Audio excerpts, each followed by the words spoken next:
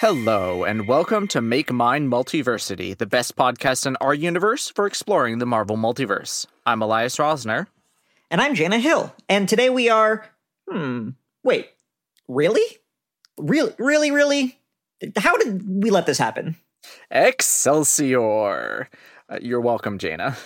I do not even understand. I don't remember agreeing to this. I just feel like I sleptwalked to this point, and now I'm waking up into the real nightmare.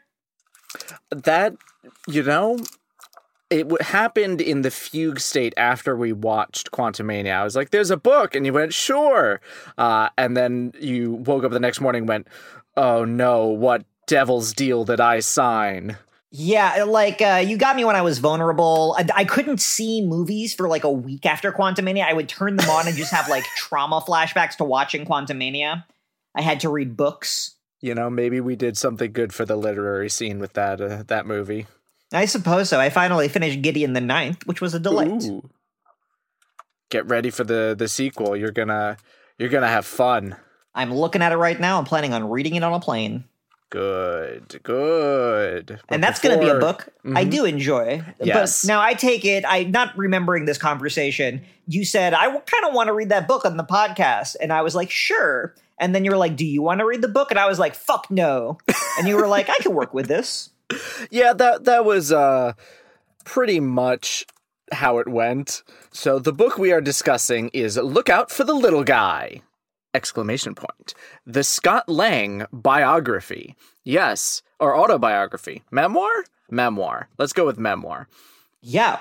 It is, God help us, as it is the book from the movie that he is hawking at the beginning, and they wrote it. It is real. You can purchase this. It has Paul Rudd on the cover doing his best, author face. I actually really like the cover. I think it's great and hilarious, and is probably the best part of the whole thing. Because Paul Rudd did not write this book, and neither did Scott Lang, although it sounds kind of like Scott Lang's voice. So this was published by Hyperion Books, which is the Disney arm, and I tried to find information about the actual author. Yeah, that's my first question. And I couldn't dig anything up. I didn't look too deeply, but I went to the main book page and I tried Googling the guy's name. His name is Rob Kuttner, but he's not credited anywhere in the book because, it's supposed to be as if it was Scott Lang. There's no copy. It's copyright Marvel. It's not copyright Kuttner because a lot of these books, kind of like how the Descendants books work, most Disney books that are branded as such, that are tie-ins, are actually copyrighted to Disney or Marvel or whoever instead of the writers. They're basically ghostwriters. Which is true about Marvel Comics as well. Kind of, but at least they get full credits and you can look it up and, they get written by and they have, descriptions. This is not the case with that. There's not even a blurb in the back about Rob. Now, I'm realizing that this book actually weirdly lies at the intersection of our two vocations. Because not as of very recently, but until recent events in the news, I was working in television and film, specifically with copyright clearances on props and locations and artwork and things. Mm-hmm. And you working in a library probably have some knowledge about because I've worked at a library too, and I know how this sort of Marvel publishing works a little bit. But what's interesting to me is the kayfabe of pretending that Scott Lang wrote this book is not legally necessary or important, right? For a website, you'd have to make sure that there is a website there, and if you say a phone number in a movie, you're supposed to have something happen when you call that number if it's not a 555 number. I didn't know that. When Lost was on, you could call a number and it would recite to you the numbers from Lost. It was cool. Oh, yeah. Yeah, whatever. Whenever they would say, sometimes they would have to do that if they said a real phone number. But you can have a book be a prop and not have it have words in it. In fact, copyright clearance is much easier if you don't actually reference the text, because then you can just treat the book as an art object, as a prop. And and you don't have to deal with the author at all. It's just potentially the cover art or the publisher rights. Oh, wow. I didn't know that. But so if they just had the joke in the movie, oh, I'm Scott Lang, this is my memoir, and they had the cover, they're like, fine, they don't need to do the book. They did it because they wanted to. Yeah, they did this. They committed to the bit, which I do appreciate. I'm going to go back to the author one last time, because the only Rob Kuttner I know is Robert Kuttner, who is a writer for The American Prospect. Interesting. That's the only Robert Kuttner I know of. I don't think the lefty politics magazine is writing the Scott Lang memoir for Disney. I mean, you say that, but it's tough out there for journalists. I guess that's true. Just like you're not getting paid enough from a magazine to, send your kid to college. I'm sure you take Disney ghostwriting work on the side. You probably prefer it to be ghostwriting, so then people don't. It doesn't impact your credibility in your other job. Maybe. So I'm not making what I just said. I was not making that up out of whole cloth. That is a circumstance I know of personally. No, yeah, like that is very fair and very possible. I would like to think that this would be written better if it was by him, because I quite like his writing. Yeah. Yeah, and this was functional. The book is functional, which I don't know if that was on purpose or not, because it feels they did a very good job of making this book feel like Scott Lang wrote it. Yeah. I think it would have been even funnier if they had it in universe. Scott Lang wrote it, like a lot of these celebrity memoirs, and then had a ghostwriter write it. Wait, did you just say ghostwriter? Yes. Ghostwriter be his ghostwriter? Wrote it. Yes. That is incredibly funny. I'm writing that down on a piece of paper and I'm putting it into an envelope, and I'm going to take that out when I need it most. Wow. I'm guessing that's funnier than anything in the actual book, huh? Yes. Which is quite sad. Yeah, the book is structured like, have you ever read a celebrity memoir? Yeah, I've read I've on occasion enjoyed a comedian memoir. I've read a couple wrestling memoirs in my time. Okay, so I feel like this is more comedian memoir than wrestling memoir. You'd be surprised. Wrestling memoirs can be quite funny. I highly recommend Mick Foley's book, I Wish I Could Climb a Ladder and Elbow Drop the Whole World. That's a great title. It's a great book, and Mick Foley really wrote that. It's funny. Good, even better. But okay, yeah, so I'm just trying to think how to start with this thing. Okay, so it's like in the style of a celebrity memoir. Comedian ones, I remember Tina Fey's book was very popular. I recently enjoyed Rachel Bloom had kind of a comedic memoir. Mm-hmm. Yeah, it's very much like that. Short chapters, interstitials that are, just kind of like goofy gags. Every chapter kind of ends with a platitude or a lesson or a moral. That kind of a thing. It's not very introspective. Like it pretends to be, in a way that like certain celebrity memoirs will pretend to be introspective, and you're reading it, you're like, no, this is just like recycled garbage. So when you say this is done in the style of a memoir, is there like a chronology to this? You're really learning. Yes. You hear anecdotes about Scott Lang in high school and dropping out of college or whatever, I assume. I wish. We get a little bit of him before, like how did he end up in jail in the first place? So we get... Do we actually, from the movies, know the specific... We were like told like vaguely breaking and entering, but do we know what who he was robbing and what he was stealing? No. I mean, we know what he was stealing. We know he was stealing information from the company he was working at. Because, it was one of those like positive hacker things, and then he was arrested. I think they had this gag in the movie where it was he ended up getting caught because he drove his boss's car out the window into his pool. I have no memory of this. This happens in the first Ant-Man movie? Yeah, the first Ant-Man movie. It's been a minute since I've seen it. That was actually in there, but yeah, we actually get like a blow by blow of what did he do, how did he do it, and kind of why, which is probably the best part of the early sections, because the first few chapters are just, most of the book is recapping his time in the MCU. It starts with the first Ant-Man, and then it goes to, and there's a lot of talk about his relationship with Hank Pym. Sure. And, he continuously makes mention of basically being tricked into it, but thinking it was great. Right. That's what happened. That all happens in the first movie. Mm-hmm. But okay, so what's the chronology of this? So he goes to jail. He gets out at the beginning of the first Ant-Man movie. He embarks on a dangerous heist from Corey Stoll's company, right? Mm-hmm. Then he gets summoned by Captain America to Berlin to fight in the Civil War on an ugly airstrip. Correct. And he kind of dines out on that story. And he gets arrested in that movie and taken to what they call the raft in the movie, and is kind of literally a raft, but seems comically ill-equipped to do the job of a super prison in a superhero universe. Yeah, it's just kind of there. Yeah, and just we don't even see the scenes of people breaking in and breaking out of it. It just assumes it's the easiest thing in the world. Yep, pretty much. And I think Cap rescues him at the end. Is that correct? Or Bucky rescues him at the end of Civil War? Yeah, I think it was Bucky. Cool, I'm into that. I like Bucky rescuing people. So then we get to the events of the best movie in the MCU, Ant-Man and the Wasp. Okay, I'm just going to take that statement and keep going. I will extol its virtues. I will Corey Stoll its virtues when we get there. Ugh. Hey, you got that wasn't as good as your joke.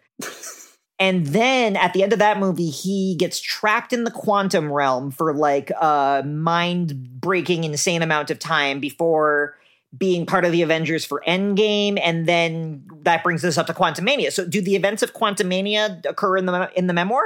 No, because the memoir was published before Quantumania happens. Okay, I just thought I'd ask because internal logic has not always been the strong suit. This is why this book is good.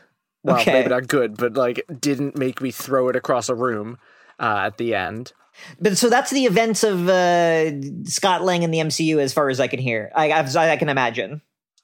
Yeah, and that is pretty much how the book goes. It follows that trajectory through Endgame, and then we get a little bit of afterwards, mostly just and then I decided to write this book, and that's kind of the framing device.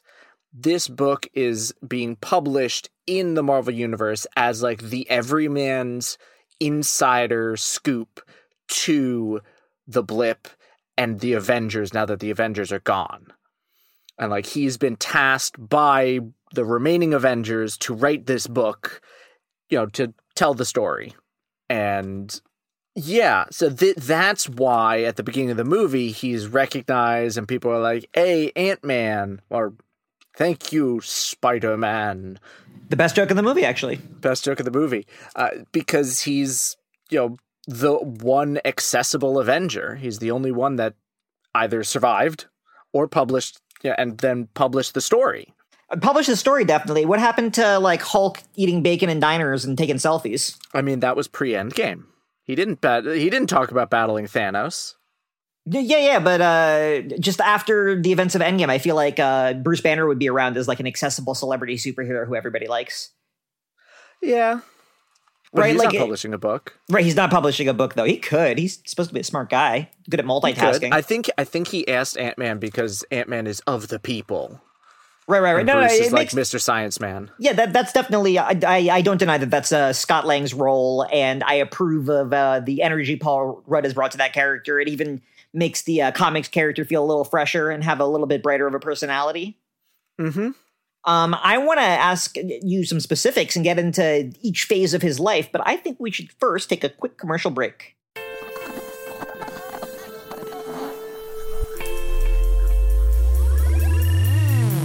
Hello, everybody. My name is Mike. And I'm Greg. And together we are Robots from Tomorrow, a twice-weekly podcast appearing at multiversitycomics.com. Each week, we take some time to check out books hitting shelves on Wednesday that are worth your attention. And each month, we dissect the previews catalog. We also have long-form discussions about books we've enjoyed, like Dan Clow's Ghost World and Jack Kirby and Mike Royer's Commanding. And if that's not enough, we also do creator interviews. Some of the talks you'll find in our archives feature Mike Mignola, Leila Del Duca, Sean Martinborough, Emma Beebe, and Greg Rucka. So that's a lot of content for everybody. Please subscribe subscribe to Robots from Tomorrow in iTunes or Stitcher so you never miss a thing. Robots from Tomorrow has hours of comic-focused entertainment week in and week out. And now, back to your show. And welcome back. If you always hoped Ant-Man would write a book, you're in luck. I confess, I did not, but I enjoyed it all the same. Dr. Stephen Strange. Weak. Weak? Yes, Doctor Strange would never like this book. Doctor Strange is a pretentious schmuck. I mean, you're right, but at the same time, I feel like that's the kind of blurb he would give to get them off his back. Maybe, but I just feel like he would be like, where's this book from? The bestseller list? And then he would sneer. He's been worn down by 5 years without Wong. Oh no, he came back and Wong was Sorcerer Supreme. Right, he blipped. Yeah, he blipped. Everyone blipped on that planet but Iron Man. He was very lonely after that. He was very sad. Very lonely. Keep on talking about rewatching Endgame, a movie that I really enjoyed and I've only seen once. It's so long. Yeah, yeah. Yeah, but one day, I'm sure I will rewatch it. I'm sure. Okay, so Scott Lang. Scott Lang, you had questions. Okay, so I wanted to go through, as I counted, we got the, him getting arrested is 1, Ant-Man is 2, Civil War is 3, Ant-Man and the Wasp is 4, Avengers Endgame is 5, and that's kind of the phases of the book. Not quite. It does jump back and forth a little bit, because he's also the chapters are like around a different theme. For example, this chapter right in the middle, some of them like from beginning to end game, great fun little title. I'm trying to find the one that was like, it wasn't Go Big or Go Home, but it was something like that. And it was talking about, go big, then go home. Uh-huh. Which is near the end of the book because, he's been talking, he's like, so you've heard me talk about what it's like to be small, and then, recount all the different phases, but he's like, what was it like to actually go big? And, he spends an entire chapter being like, what's it like to become Giant Man? So he's like, well, at first I was woozy and it was terrible. Okay.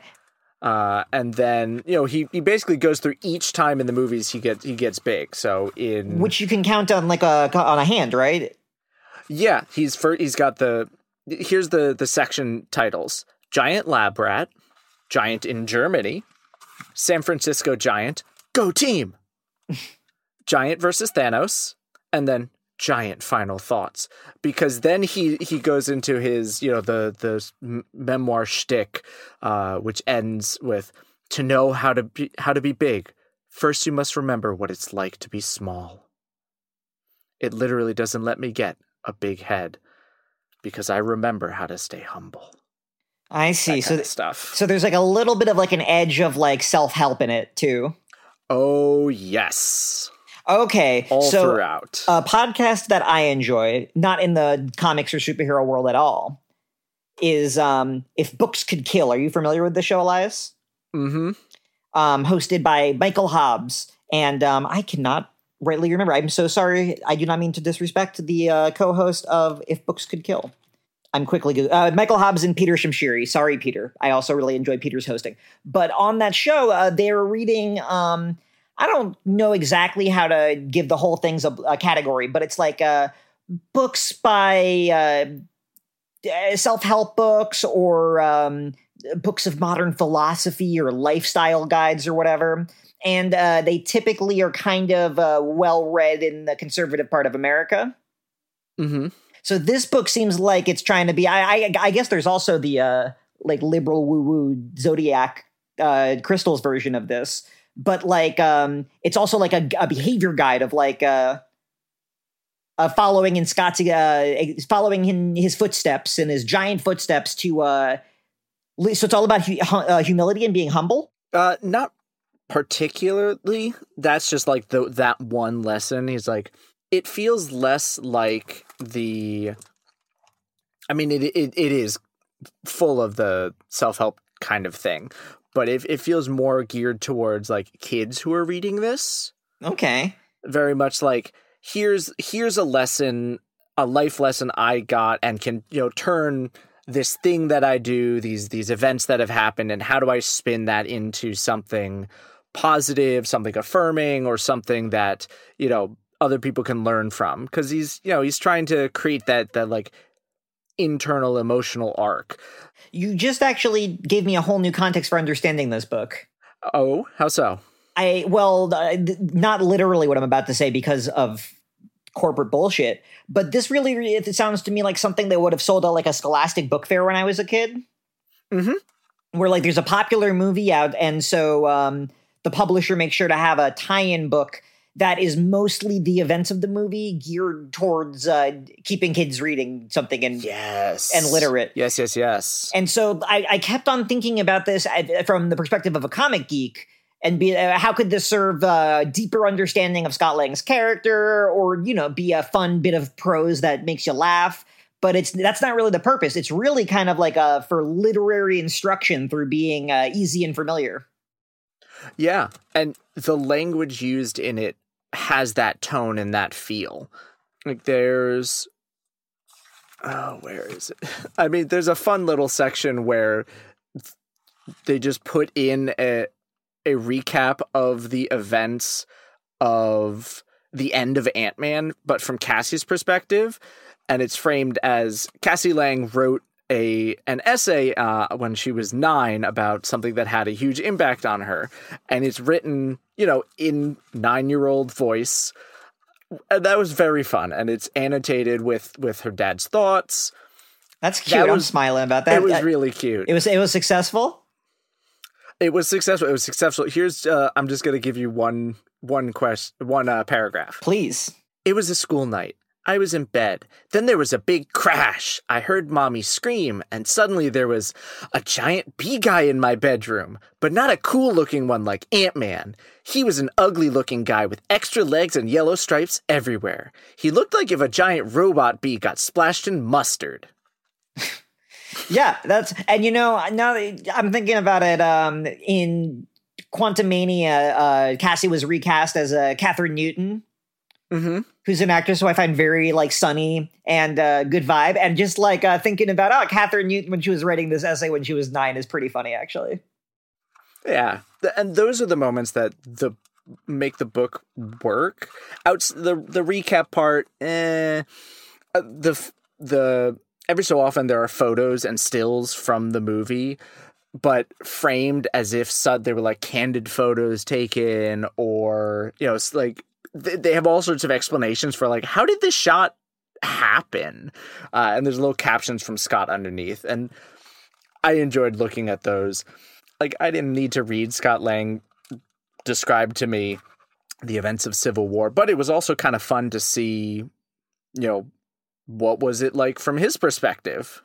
So yeah, is he mostly like, I guess there's one version of this I can think of where like he's describing where he was at every step of the fight, but not knowing what else was going on where he wasn't. That is pretty much how this is going. With every so often he'll come in and be like, and then, you know, there was this thing going on because it was told to him by another Avenger, but like there's not very much. It's mostly his role in the superhero Civil War, and then like kind of a glib description that other people might have heard about on the news, with a little bit extra detail thrown in. So it's successful as a piece of fiction within the fiction. Like, I never felt like this was being written by someone who had watched the movies. I felt like it was some guy who was working with Scott Lang writing it. That I see why you craved something like an in-universe ghostwriter, because that would actually make this make a little bit more sense. Yeah, I wish. Leonard Sampson might do it. He seems like he's always publishing tell-all books. It would be fun. I'm trying to see if I can find like one good. Well, so I'm thinking through. Did you get any emotional insight? There's a couple of moments, I guess, in that Ant-Man is poorly served by like the larger Avenger series. So like one of those is we later find out he was like very proud to be contacted by Captain America to fight in the Civil War. But like, did you get any more nuance to his reaction to that moment? I don't know if nuance is the right word, but more.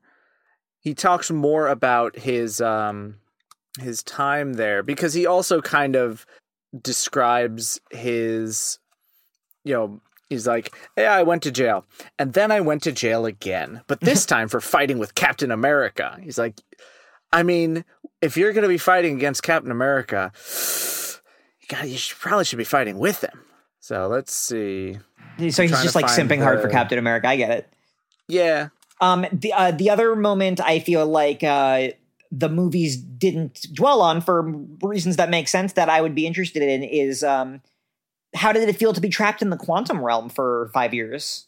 Weird, but he says that his time in the quantum realm felt like just a few hours because time is weird down there. Yeah, he was like, okay. I was falling for a few hours and I popped out again.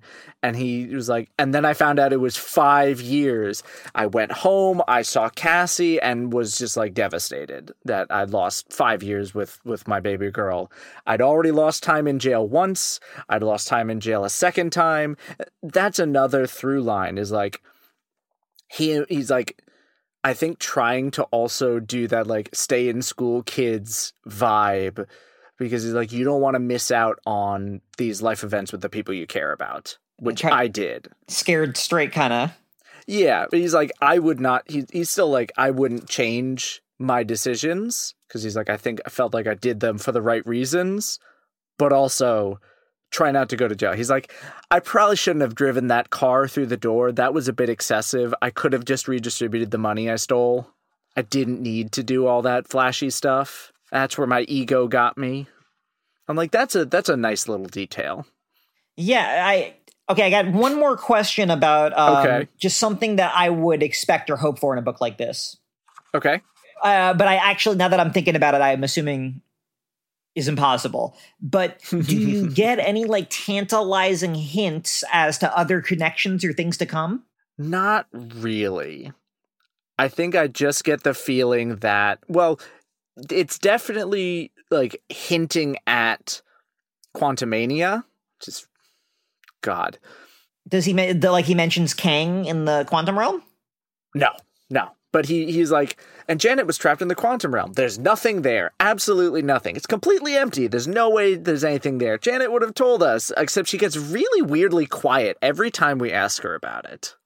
Wow, that's irritating and not very practical. No, it's not. Doing Michelle Pfeiffer so dirty. And I think this was them trying to write around that stupid script. That's a tall order for anybody. It's unfortunate, though, because I feel like, this is always, my criticism is all tied around the same trunk here. But, like, if you're doing the comic thing where everything is connected and anyone can drop by in anybody else's series, that only works if, like, you're doing that.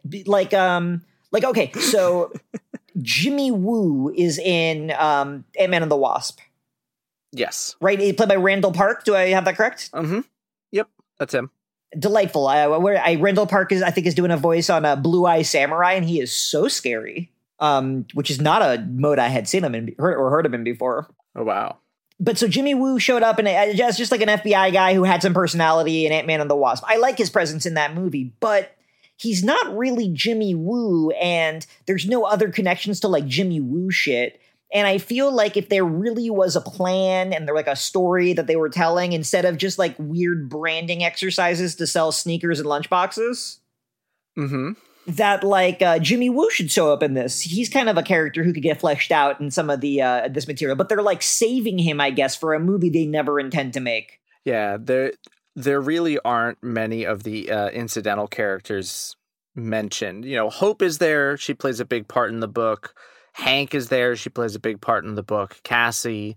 But beyond that, not so much.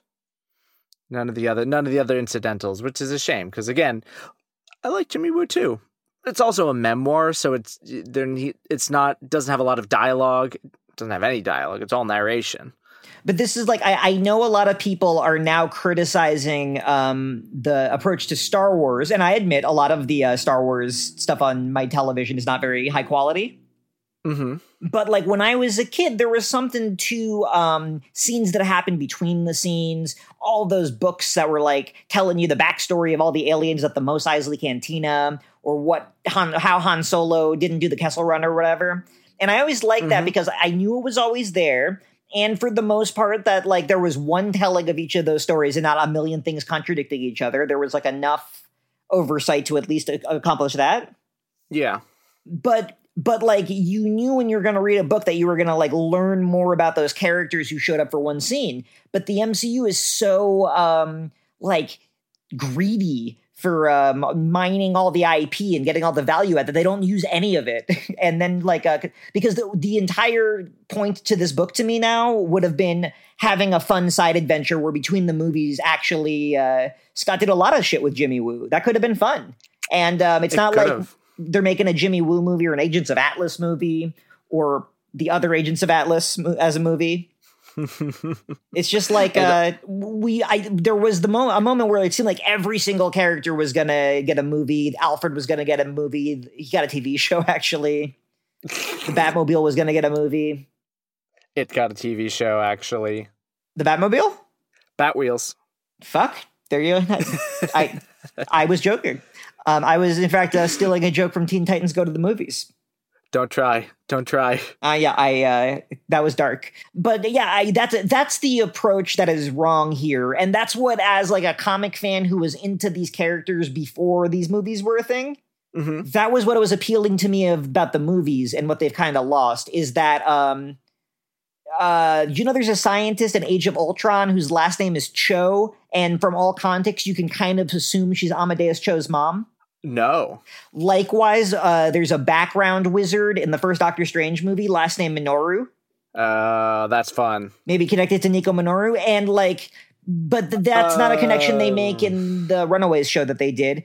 And that's not something. And that's not something they do in one of these books that I'm sure they did, like Nico's diary. There's probably a reason for that lack of connection in Doctor Strange, which I don't know if you can hear the sound, but we might be getting to soon. With the sound of air quotes? No, the sound of a giant heavy book. Oh, yes, because you want to start teasing another book we're going to be reading, a book that I'm very excited to learn about, knowing very little at this point. Yes, and unlike the MCU cliffhangers, we're actually going to follow this one up. And soon. Yeah. So next time we are, or rather half of we are going to be reading the book that is, I think it's just titled MCU, right? By Joanna Robinson? Yep, MCU, The Reign of Marvel Studios. Let's dive away. I want to tease this up a little bit more. So from what I know about Joanna Robinson, is this from the perspective of being critical about Marvel's impact on the art form and business of making films? Yes and no. It's less of a critique and more of an oral history. Okay, I love oral histories. That's a great approach.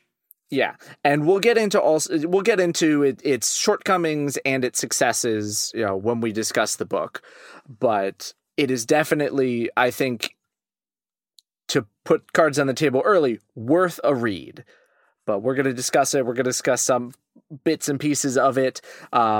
And I should note there are actually 3 people credited for this: Joanna Robinson, Dave Gonzalez, and Gavin Edwards. They're the 3 names on the book. I think it's written mostly from, I think, Joanna Robinson's voice. Okay, well, I'm looking forward to learning something I know a lot about, but I'm sure there's more to learn. Yes. So we must say goodbye to Look Out for the Little Guy.